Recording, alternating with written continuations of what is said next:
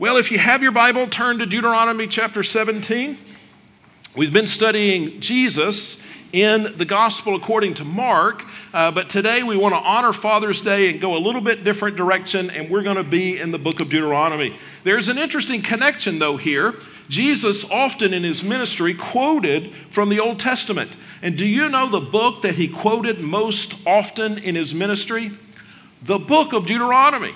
So in some ways, we could say this is his favorite book. That might be a little bit of a stretch to use that language, but this is a book that Jesus quoted often, and we're going to spend some time in Deuteronomy this morning.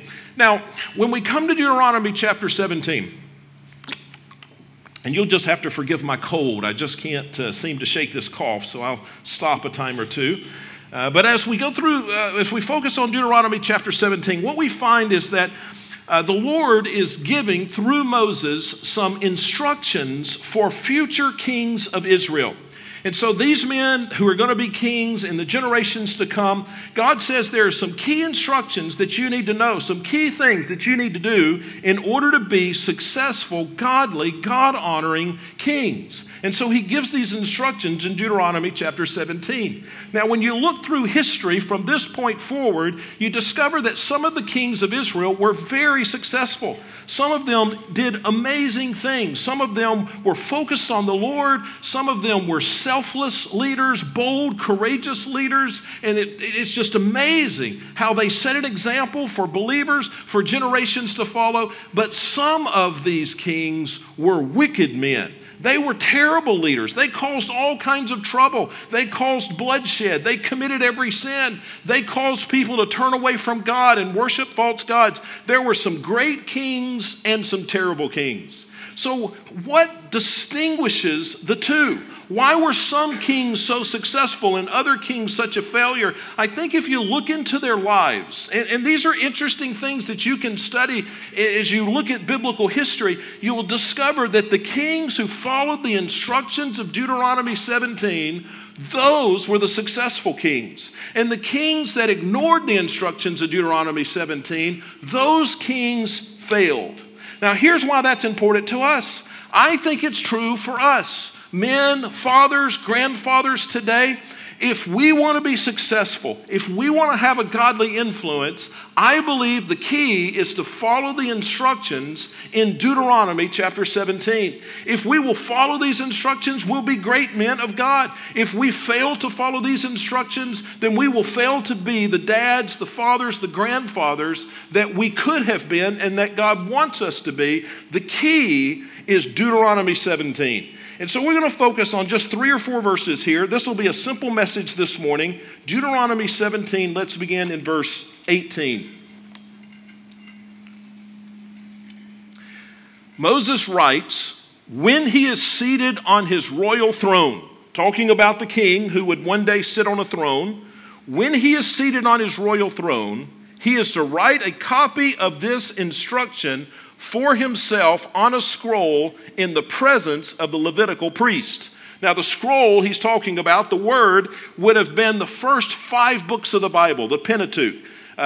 Just the first 5 books that you have, Genesis, Exodus, Leviticus, Numbers, and Deuteronomy, those are the books. He is to write them for himself on a scroll in the presence, it says at the end of verse 18, of the Levitical priest. It is, verse 19, to remain with him, and he is to read it all the days of his life, so that he may learn to fear the Lord his God, to observe all the words of this instruction, and to do these statutes. Then his heart will not be exalted above his countrymen. He will not turn from this command to the right or to the left, and he and his sons will continue reigning many years in Israel. So he says that there's this one command, and we're going to see it from 3 or 4 different sides, but there's this one command that will make a difference whether this king will be a successful king, and he will serve for many years, and his sons will serve for many years, or if he will be a failure. It all came back for the kings to this simple instruction. And I believe for dads, it comes back to this simple instruction as well. So the first thing I want to do is to walk back through those few verses, and I want you to see the benefits. We're going to get to exactly what it is that we're to do, what this passage commands us to do in a moment. But let's start with the benefits. What would happen for the king if he did this? And what would happen for us and for dads if they would do this? There are 4 or 5 things. We'll just walk back through starting in verse 19. It says, it is to remain with him, and he is to read it all the days of his life, so that he may learn to fear the Lord his God. That's the first thing that'll happen. If you will read the Bible all the days of your life, you will learn to fear the Lord your God. You will learn to have a right walk with the Lord. People sometimes say, Pastor, I'm frustrated that I feel such a distance from God. I want to have a passion for God that I don't have. I just feel like I don't have confidence in God. I don't have trust in God. Where do we get that? Where does that come from? Well, it is a gift from God that comes through the reading of God's Word. And so he tells us here at the end of verse 19 that if we'll be faithful to do this, that we will fear the Lord. We will have this proper understanding and walk with the Lord all the days of our lives. The key to having the right attitude before the Lord, a reverent, a fearful attitude, to have a right walk with the Lord is what? To be daily in his word. So benefit number 1 is that it just simply gives us a right walk, a right attitude with the Lord. Now the second thing it does is it makes us obedient. Now let's continue to look at verse 19 right at the end. It says, to observe all the words of this instruction and to do these statutes. Now, it doesn't guarantee that if you read God's word that you're going to obey God's word. There are some people who know God's word well and who do not obey God's word. But the truth is that for the most part, the people who are in God's word, daily in God's word, focused on God's word, studying God's word, those are people who find obedience in their lives. The people who have lives of disobedience are generally people who are not immersed into God's word. How can we become more obedient? How can we have the wisdom and the inner strength? How can we cooperate with the Holy Spirit to experience obedience in our lives? We can be daily in God's word. So the first benefit, rightly walking with God. The second benefit, it makes us more obedient. The third benefit, it makes us rightly related to other people. Look at verse 20. Then his heart will not be exalted above his countrymen. So when we read God's word, it not only changes our relationship with God, our walk with God, but it changes our relationships with other people. Some people are just haughty. Some people are just filled with pride. Some people can't communicate well or relate well to others because they don't have the right attitudes. The Bible says that we ought to consider other people's preferences ahead of our own. That's so hard for some people to embrace. What is the key to having a humble spirit with other people?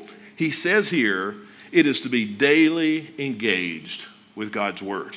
If you see a person who is filled with pride, if you see a person who just leads to contention, everything they say leads to contention, almost always you're looking at a person who's not engaged in God's word. The more I'm engaged in God's word, the more humble that makes me, especially in my relationships with other people.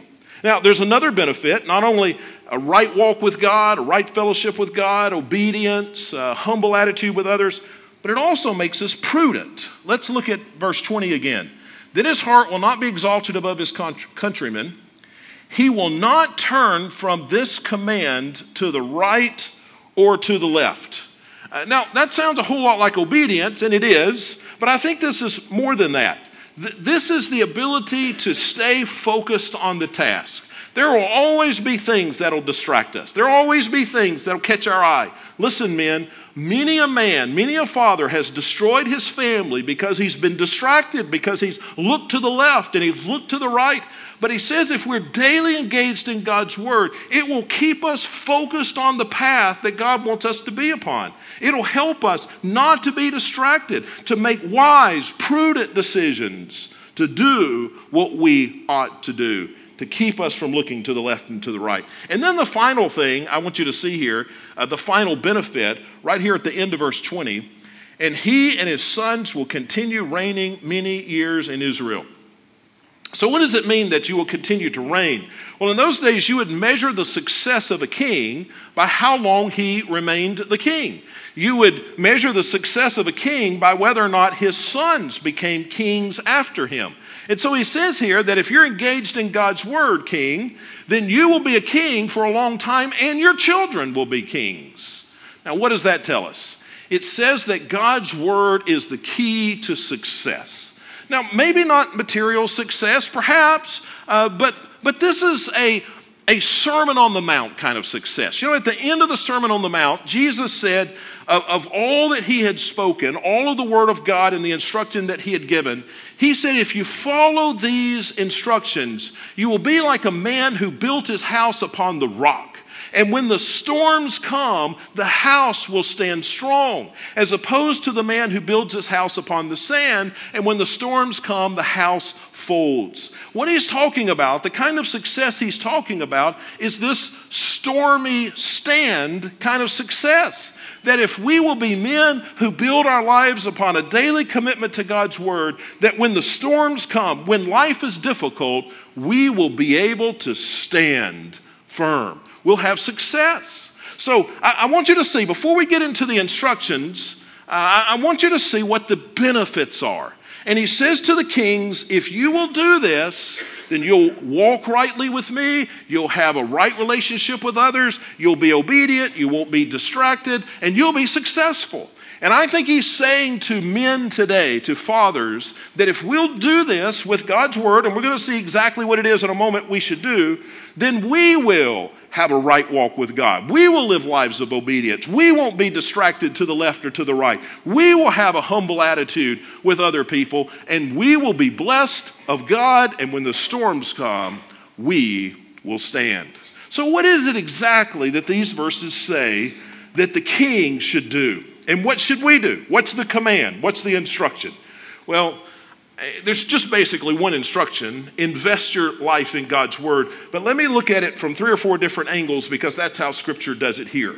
The first thing I think we see is that there is a command to make connecting to God's word first priority. Our commitment to God's word ought to be the highest priority in our lives. So if you look back at verse 18, where we began to read a moment ago, it says, when he is seated on his royal throne. So this is talking about the very first day of the king's reign. So when a person would become king and he would be anointed as the new king of Israel, he would go and he would sit on his throne. And when he sat on his throne, then that officially started his reign as king. That was the first thing. And so he says here, as soon as you sit on the throne, you need to start doing whatever with God's word. We'll see what it is in a moment. But I want you to see that right off the bat, he's saying this should be your first priority. Have you noticed when we elect presidents that almost without exception, on the first day that they are in office, the TV cameras are there and they are in the Oval Office and they sign a bunch of executive orders. 6 or 8 or 10, I don't know how many they sign, but these executive orders, things that they are most passionate about, things that are first priority issues for them, things that they have talked about throughout their campaign, they will on the very first day sign those executive orders. Well, that's what he's talking about here. He says, King, the first day, the first thing you should do is to engage with God's word. If you want to be king of Israel, what should you do? Number one, start with God's word. Listen, dads, and this is true of everybody, we need to make connecting with God's word first priority. You know, there are some priorities in our lives. I think sometimes we don't even recognize that we just really craft our entire lives around those priorities. One of them is eating lunch or eating dinner. Right? So have you ever thought about it? Now, some people are breakfast people and some people are not, but most people eat lunch and supper. And you have probably crafted your entire schedule around you eating those 2 meals every day, right? I mean, most of us don't skip eating lunch or supper, at least not very often. Our whole life, it seems, is scheduled around those 2 events. Our workplaces are scheduled around those 2 events. School life with your kids is scheduled around those 2 events. We have taken those 2 events, lunch and supper, and we have crafted our entire culture around that so that there's always time for those 2 things. Why? Because those are pretty high priority for us. You see how that priority has shaped how we live? I'll give you another example. Probably, and some of you will have a very formal living room in your home, and this may not be exactly true for you, but for most of us, our living rooms or our dens, whatever you call them at your house, is probably been carefully designed so that all the focus would be on what? Television set. I mean, when you design your living room, you don't go into an empty room and just start putting furniture in and then at the end say, oh, where are we going to put the TV? No, when you've got an empty room, the first decision you make is what? Where are we going to put the TV? And then everything else revolves around the television. You've got all of these chairs and all these couches and all this other stuff and everything. If you visited from outer space and you didn't know anything about our civilization or anything about televisions, you just went to our homes, you would come away with the conclusion that in that civilization, they worship this rectangle piece of glass. Because in everybody's home, there's just like this altar to it. The whole room is oriented to focus on the television. Okay, now I'm not saying that's a bad thing. Might be, I don't know. It's true at my house, so I can't pick on me. But we need to have the same strategy when it comes to reading our Bible. We don't need to fit reading the Bible into our already busy lives. We need to make it first priority. We need to find how and when and how much time it takes to invest in the Bible, in reading and studying the Bible. And then we need to put all the other pieces around that. Let everything focus on that rather than trying to fit that in. Just like you don't try to fit in supper and you don't just try to fit in your television, you craft your life and your house around those things. We need to craft our lives around our commitment to the Bible. It should be first priority. I love Psalm 1, the first psalm. I love the whole passage, especially the first 3 verses. But let me read to you the second verse, Psalm 1:2. Blessed, and you pick that word up from the previous verse, but blessed is the man whose delight is in the law of the Lord, and on that law he meditates day and night. Now, he says that the man who meditates on God's word, that's the one who will be blessed. We need to make God's word, the study, the investment in God's word, not something we fit in, but it should be first priority in our lives. So the second thing that this passage is telling us, not only to make it first priority, but we need to work at it. Work at connecting God's word. That's interesting. You look back at verse 18. It says, when he is seated on his royal throne, so first priority, the first thing, notice what he's supposed to do. He is to write a copy of this instruction for himself on a scroll in the presence of the Levitical priest. So he's to take out his ballpoint pen and his scroll, and while people watch him, he is to handwrite the first 5 books of the Bible. Now, that's a lot of work. Now, when I read that, I thought, well, certainly there would be an easier way to do that. God, this isn't a very efficient thing. The king is a busy man. I thought of some different options. I wrote them down. He could have just had somebody else write it for him. Right? He's the king. He's got all these people around him. He could have just said, hey, you write down God's word. Bible says I need a copy of it. You make me a copy. You write it down. He could have said that, but it didn't. He could have just said, have somebody read God's word to you. You know, while you're sitting on the throne, king, have one of these priests come and have them just read it aloud and you can listen to it. But it doesn't say that either. Another thing it could have said is just have a copy of God's word close in case you have a question. You could call upon somebody to bring it to you and you could find the answer. But he doesn't say that. What does he tell this busy king to do? First priority, first day on the throne, he is to make a handwritten copy of God's word. Now, what does that tell us?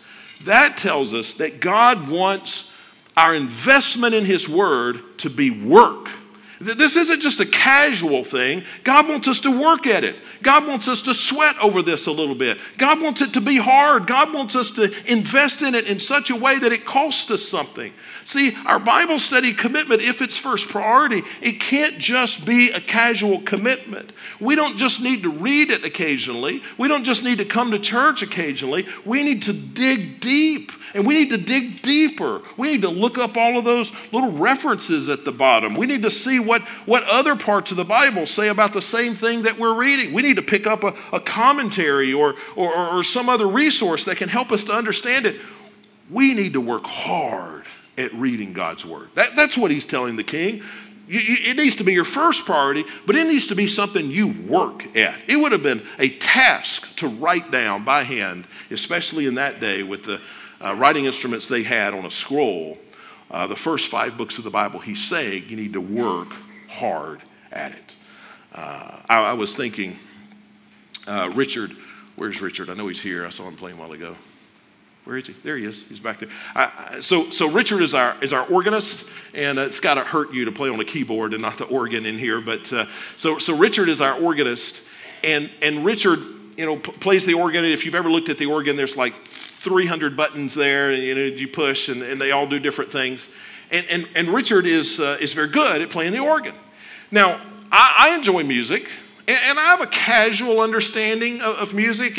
I could probably walk up to the organ and find middle C, I guess. I could count and find it. And I know what a quarter note is and an eighth note. And I could find the notes on the staff. But that's about the limit of my music knowledge. I have a really good radio and sound system. So, I can play some nice sounding music. But that's about my limit. Now, so I'm a casual music lover. Richard, though, spends hours working on playing the organ. Now, so what's the difference between me and Richard? Me being a very casual music person, I listen to organ music, or Richard being able to produce it. Well, I'm sure it's a level of talent that I don't have, but much, much more than that is that he invests in it. He spends time. I know how much he practices because he comes to the church to practice because that's where the organ is. And I can hear him practice. And he spends hours, you would be amazed, hours every week in there playing that organ, figuring it out, making music. Now, it's the investment. That's what I'm trying to say. We don't need to have an approach to Scripture like I have to music. I could probably find my way around the keyboard or I could talk a little bit about a music staff, but that's about it. We need to have a Richard approach to Scripture. We need to spend time on it. We need to work hard. Our fingers need to hurt. Our back needs to hurt. We need to be invested in it. That's what he tells the king. Make it your first priority and work at this. And then number 3, he says we ought to make it a daily commitment. If you just continue to read, he says in verse 18 that he is to write this down. Verse 19 is to remain with him, and he is to read from it all the days of his life. All the days of his life. Now that's a simple command. It doesn't really need much explanation. We ought to read it every day. This isn't something that we can do occasionally. I think sometimes we have the idea that I'll invest greatly in God's word in some seasons of my life, and then I know it pretty well, and so I'll just coast in other seasons of life. But no, the command is for this king that he's to read it every single day. Now, after a few days, he's got it in his mind. If he reads it every day, you could read through the first 5 books of the Bible in just a week or two, even reading just a little bit every day. Why is he to read it again? Because there's some value to being in God's word every single day. We know this if we look at other things in life. Doctors tell us that we ought to exercise a little bit every day, right? And so if you exercise 20 minutes a day, doctors tell you that you'll be a little healthier because you've done that. But I did a little math. Instead of exercising 20 minutes a day, you could just exercise all day long once a quarter.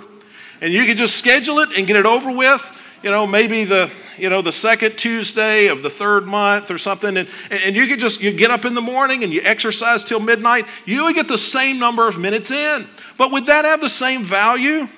No. Now, I'm not giving you medical advice, but we got a bunch of doctors. You ask them on the way out. I'm sure they're going to tell you that exercising all day long once a quarter, in fact, that might not even be a good thing. You're likely to die at the end of that day. I mean, that would be a miserable day. No, exercise has value because you do it a little bit every day. Let's talk about vitamins. Vitamins, do you take a vitamin every day? And doctors tell us that that's a good thing to do. There is a more efficient way to do this. You could just sit down on January 1st. You could put 365 vitamins in a bowl of cereal, and you could just eat it. And you could get it all done with. Wouldn't have to worry about it the rest of the year.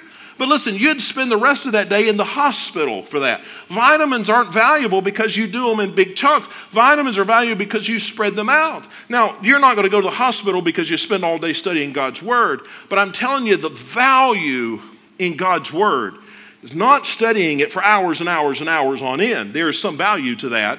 But the chief value for God's Word is to be in it every single day, to study it every day, to have no days that you don't focus on God's Word.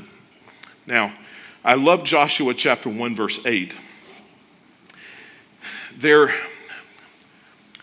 Joshua is the leader, is about to become, the leader of Israel.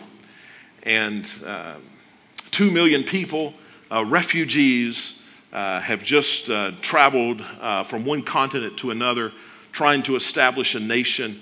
There's great turmoil. There's a great enemy ahead of them. I mean, this was an impossible task. Nobody wanted to be in Joshua's shoes. But God gave Joshua this assignment. And Joshua said, okay, God, how in the world am I going to do that? Managing millions of people, refugees, no money, no land. The land you're telling us to go to, there are people there, and they've got armies there. I mean, it's just an impossible task. What am I to do? And listen to what God said. Joshua 1:8.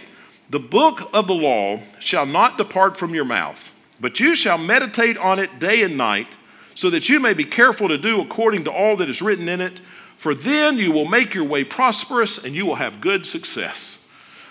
Joshua said, I don't know what to do. This task is too great. What should I do? God said, oh, it's simple. Just spend twice a day. It really means all day here when it says day and night, but to simplify it, twice a day, just read God's Word. And God will use that with the power of the Holy Spirit. Change your life. You will be successful. We must work hard at God's Word, and we must be daily in God's Word. And then the final thing, we need our lives to intersect with God's Word. He says here, as we continue to read,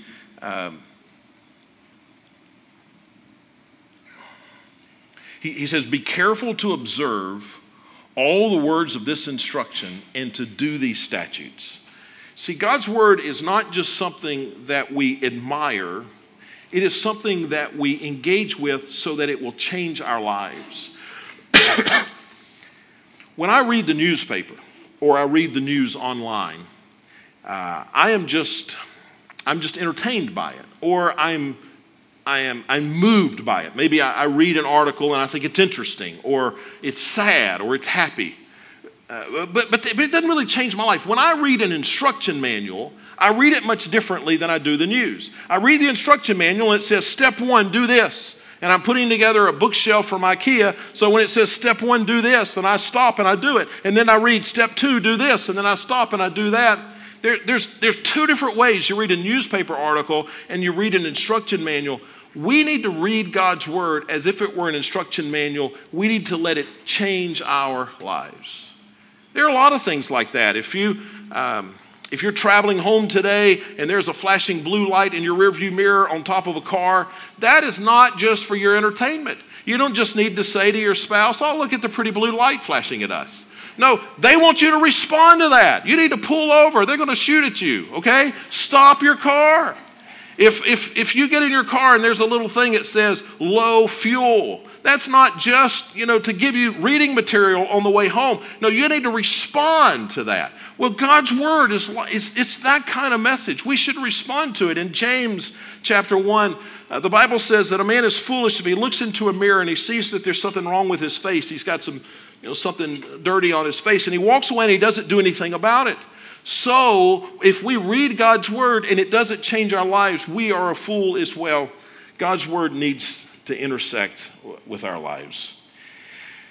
The Bible says in Jeremiah 15:16, your words were found, and I ate them, and your words became to me a joy and the delight of my heart, for I am called by your name, O Lord God of hosts. What is the key to being a godly father? Be invested in his word. Just with your head bowed and eyes closed. Father, I pray that the men of our church and the women and the children and everybody connected, but Father, especially the men in our church, that we will have a commitment to God's word. That this won't just be a tack on to life. It won't be an add-on, but it'll be something that is first priority for us. That we will honor you by investing in your word. Make us a people of the book. And we pray this in Christ's name. Amen. Let's stand together as we sing.